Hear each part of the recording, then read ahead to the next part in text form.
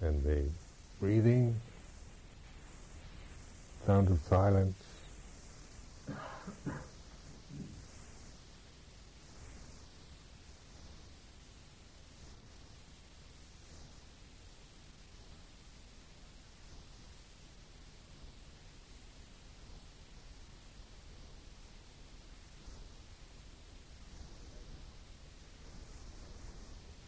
Try to reflect on your own body as a condition in nature rather than as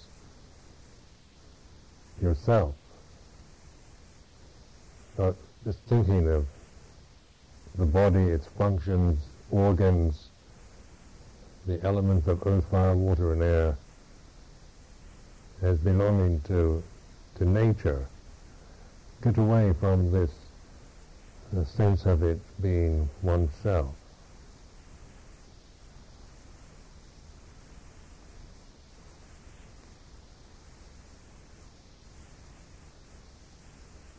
Seeing it as it is, it's the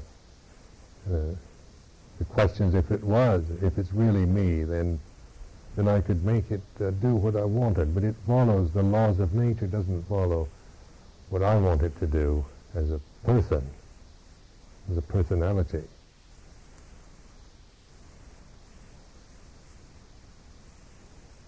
No matter how much I want it to not get sick or stay young or be strong and vigorous, it follows the natural laws. Because it belongs to the earth. It's an earth body, and when it dies, it all nicely decays back into the earth, doesn't it? If you've ever watched the decaying process of an animal's body, one way we think, oh, how disgusting, the putrid stench of decay. But another way, it's marvelous, isn't it, to see how nature takes care of these things, how they all disappear and return to Mother Earth. That's what happens to the body, isn't it? It goes back to the elements.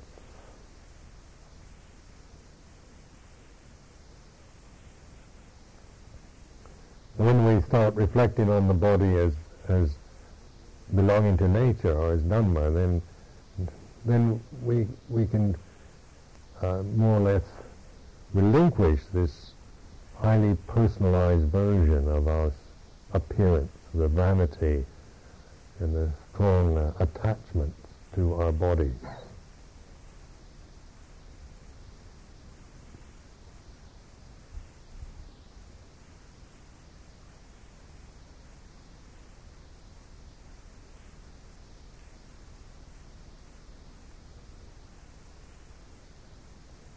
The body is what it is. It's not ideal body. It's something that is changing, continuous change, and the process of development and degeneration. Not as a refuge in the way of knowing in the Buddha, then we are witnessing this rather than trying to make judgments about it or trying to stop the natural processes. In the vanity, we want to stop the natural processes. We'd like to, instead of getting old, we'd like to get young. Instead of the kind of hair falling out and the teeth falling out and the vision failing and getting deaf, we'd like to have perfect vision and perfect hearing and beautiful hair and perfect teeth and no wrinkles, no arthritis, no degenerative diseases. Look beautiful till you're 120.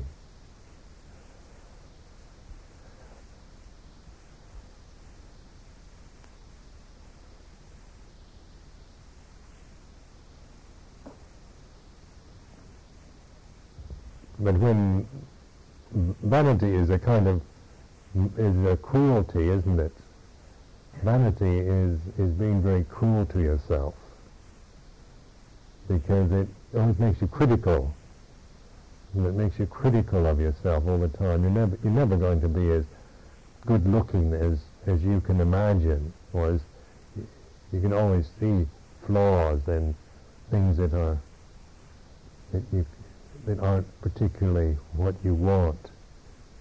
So vanity is a kind of cruelty. Look into the mirror and you see yourself only with a critical eye. You see somebody that has a finer nose or more beautiful eyes, you can only feel envious. So it's a form of suffering, vanity. It's not respect for nature. It's not respect for the body or the laws of nature. It's built on delusion, on foolishness, ignorance. So the result can only be one of misery. But when we see the body as belonging to nature, then we can respect it for what it is. It is what it is. It's no longer oneself, so it's how it looks and whether it's male or female or what, small or big or fat or thin or whatever, it is what it is. It's a condition of nature. So we can respect it as that, rather than judging it on the level of vanity or fashion or views and opinions. When we respect nature, then of course we feel that's a happy feeling, isn't it? That's peacefulness and calm, and feeling at ease when we respect the laws of nature and the natural way of things, the Dhamma.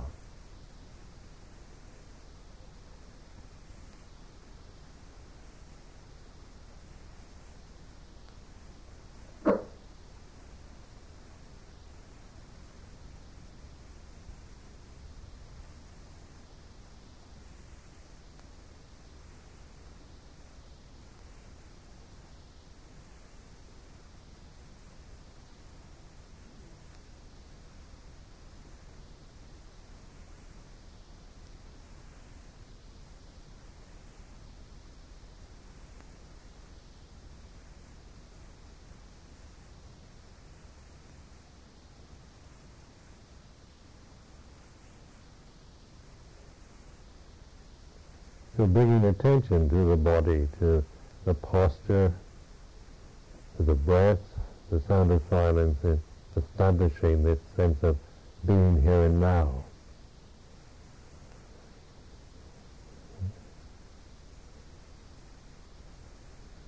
Every day, whenever you remember, just remind yourself of that. Actually, determine to do that more and more throughout the day, at home, in the place you work, in the supermarket, or wherever you happen to remember, to reflect on just the posture or the body as the way it is in its posture of sitting, standing, walking, lying down, the breath, the sound of silence.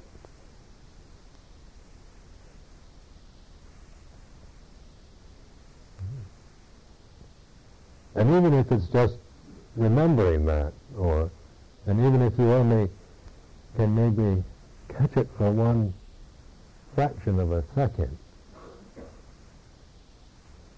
that's better than not bothering at all. It has a cumulative effect over the years. Anapanasati, I see, is, over, say, 25 years of practicing Anapanasati, has a very good effect. It's not like you get it all at once, or it's all that, when first I felt very frustrated by Anapanasati. But over say, a long period of time, it really, one's mind easily composes itself around the breath, because I've trained it to do that. But training isn't like just a 10-day retreat and then you've got it perfectly. It's just the beginning, really, and you develop that, and even in bits and pieces. Don't think that just because sometimes you don't feel like doing it, or you think it's not doing anything, don't believe the way it might appear, because the conditioned mind is always going to be critical and say, oh, it's not worth it, why bother, or what good does it do you? But then when it's better to do that than to think like that. Better to have a moment of mindfulness of the breath than to go around thinking, oh, what's the use of it? Because the negative mental states can really ruin our lives if we give them a lot of importance and follow them and indulge in negative feelings.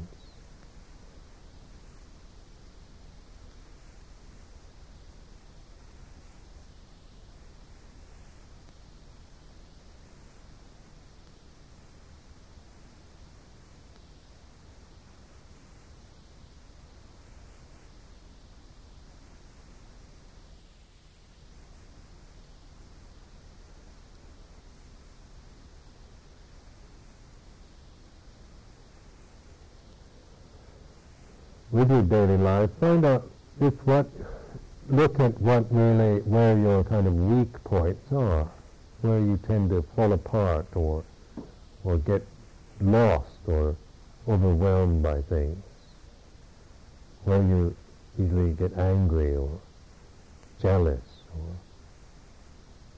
or worried. Just note it, not to criticize yourself as a person, just to note where you tend to lose yourself most easily.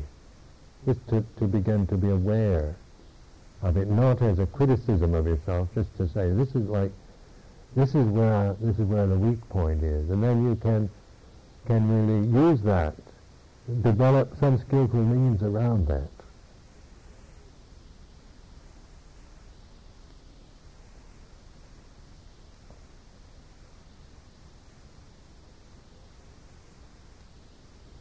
So if you tend to be envious of others or jealous,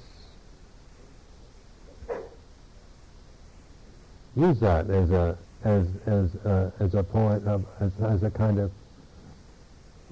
challenge to really look at that and notice that mental condition, rather than just react to it and try to suppress it or indulge in it. Just by noticing, just by accepting these conditions, you can let them go.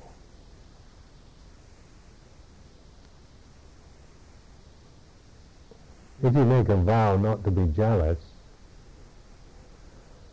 you're going to fail. So be jealous, but really look at it, listen to it.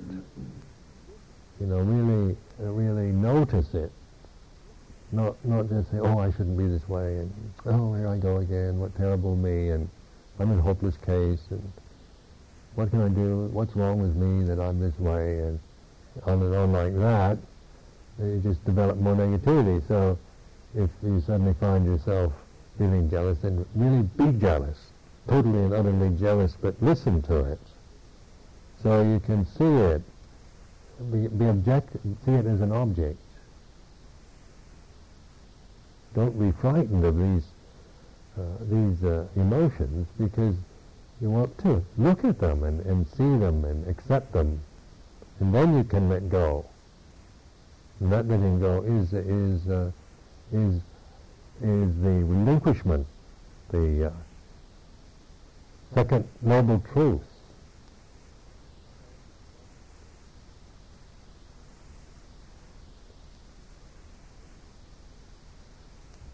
anger, if you're prone to easily to get angry, then as long as you believe, oh, I'm always get angry, I'm an angry person, I'm this way, then every time you get angry, you're going to affirm the fact that you are an angry person and you shouldn't be, it's terrible, and you wish you weren't. And so you spend the rest of your life proving that you are. You just get angrier and angrier. And every time you get angry, then you say, here I am, angry again. Then you see, it's true, I'm an angry person.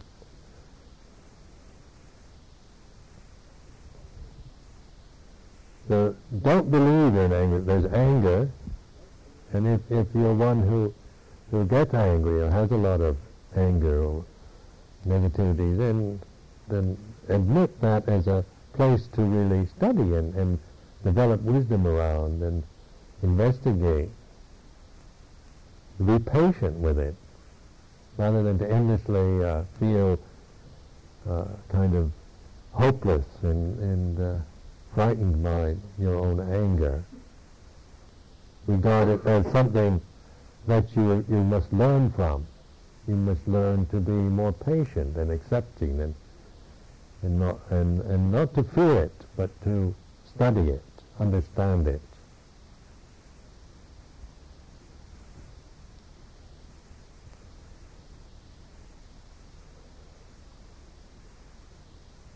We kind of fix ourselves with the perceptions we have, like I'm an angry person, I'm a jealous person, I have a lot of fear, I'm a lustful person, and these things of I am always makes it sound like one is all the time that way.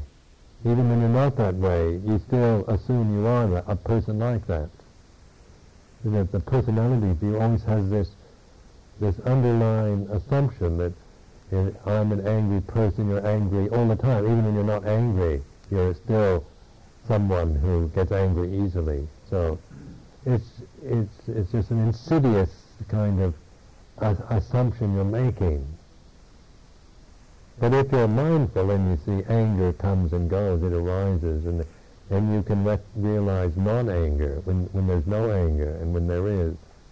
Why don't you, if you want to identify yourself with your mind when it's not angry? I'm not angry. You don't, do you? You tend to identify with the anger. As soon as anger, here I am, angry person.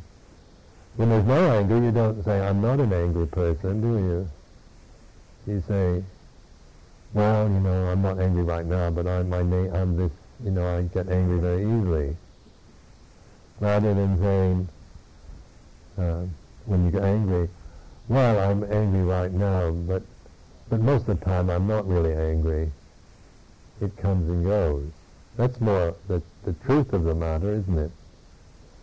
I don't know anybody that's angry all the time, 24 hours a day, in their sleep.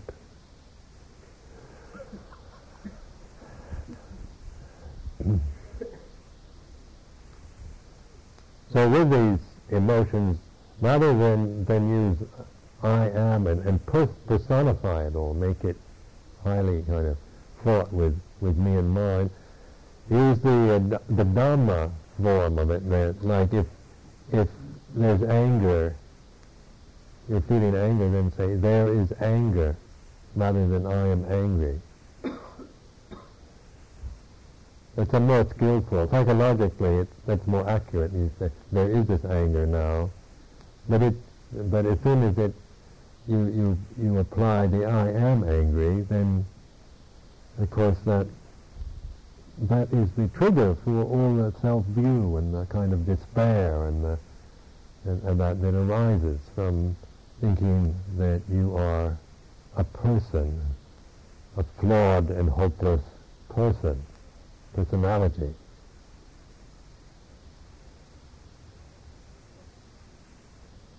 So it's not being euphemistic, is it, or trying to evade or get around it. It's trying to be more accurate, so we're even thinking in a more accurate way. more skillful way, not just trying to kind of make things nicer for ourselves, but trying to really see things directly and accurately. So with anger or jealousy or greed or fear, negativity, to be recognized, to be accepted, to be seen and known, there is jealousy, there is fear.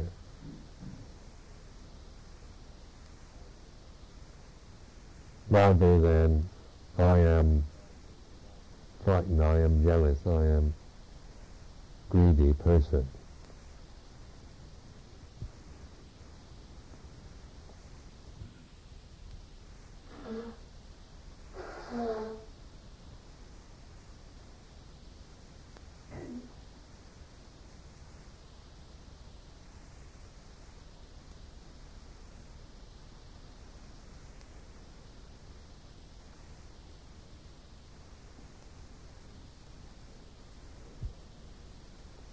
So in your daily life, you can reflect on the Dhamma of your daily life.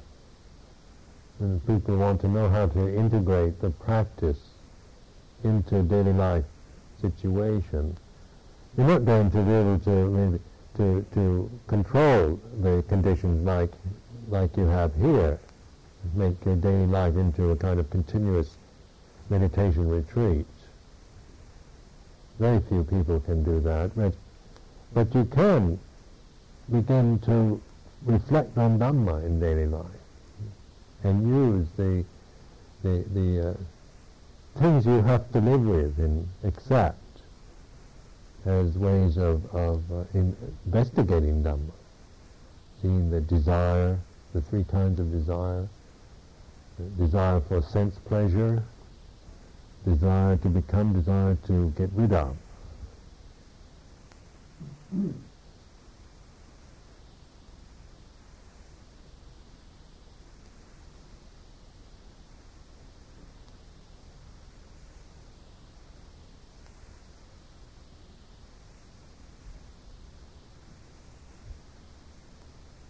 To see the conditions you're living in more as just to try to be more objective and not to translate it into kind of judgments and comparing it to the ideals, the high standards of perfection, but recognizing that life is, we have to accept the way things are.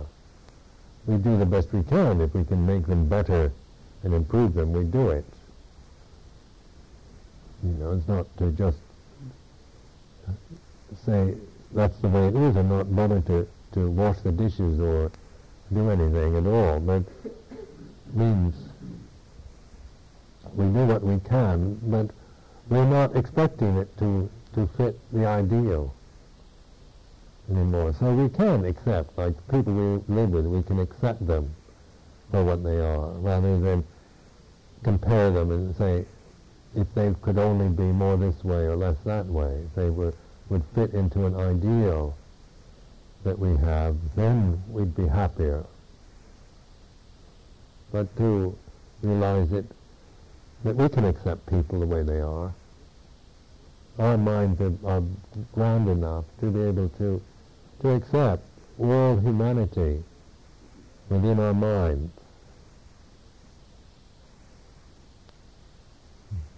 So that it's, if we've got very rigid standards, then we can only accept only certain people that fit into our kind of what we approve of and that.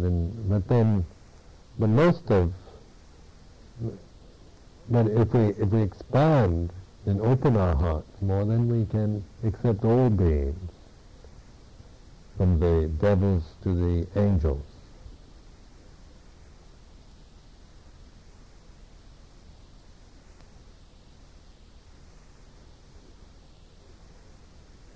It's a waste of one's life to always look at everyone and wish they were something other than what they are, isn't it? it's just a waste of time.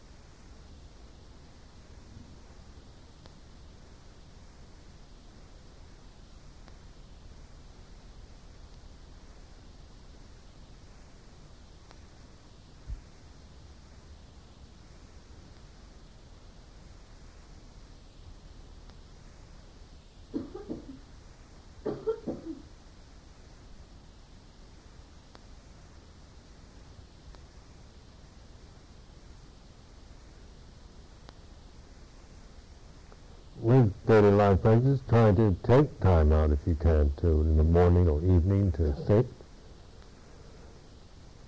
Whatever time you can afford, 20 minutes, 30 minutes, an hour, whatever. But try to do it in a regular way. So if it's too long a time, maybe, if you try to do an hour in the morning, an hour in the evening, and you're living a very busy life and you have family and all that, then maybe you can do that sometimes, but then if you make too grand a resolution, you're going to fail at it. So make your resolutions around, try to be more practical. What you know you can do that. So you can feel you're having some success in the matter. You come away from meditation, I'm going to sit every day without fail, hour in the morning, an hour in the evening, and you've got these grand resolutions. I'm going to reform my life and all this. Then, you can carry that on for a while, and the momentum of the retreat kind of, when that wears off, then suddenly you can't do any of it. Then you start hating yourself because you've broken all your vows. You're going to do that for a lifetime, and you only did it for 2 weeks. So then you can only feel like you're not, you're a weak and hopeless person. So don't try to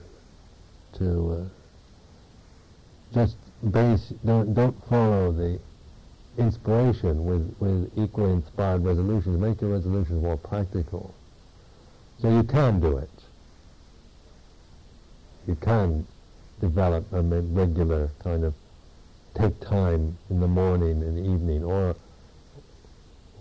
just in the morning, or whatever you can afford to do. You can do. What you can actually do that. Establish it around that. Then if you can do more than that sometimes, do it. But always establish your resolution around something that you can actually do. And keep going as well as you can under the kind of possible unexpected contingencies of life.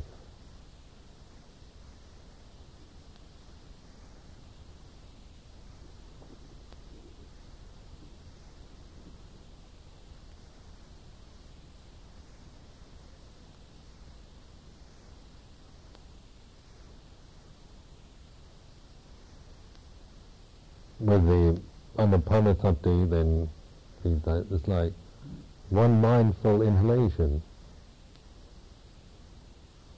one mindful exhalation, rather than trying to practice Anapanasati in order to get the jhanas, high levels of concentration.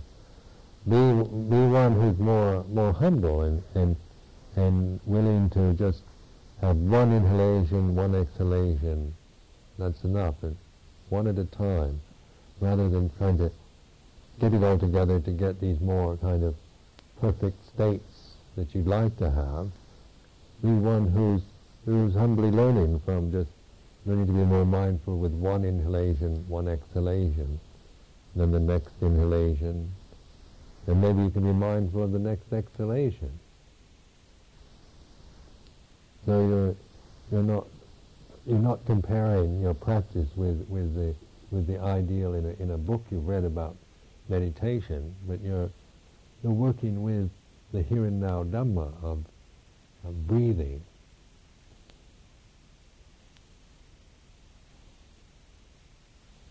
One time a monk came to me complaining, said, "Oh, I can't seem to get this anapanasati, just can't do it." I've tried. You'll be mindful of one inhalation. Yes. And can you be mindful of one exhalation? Yes. You've got it.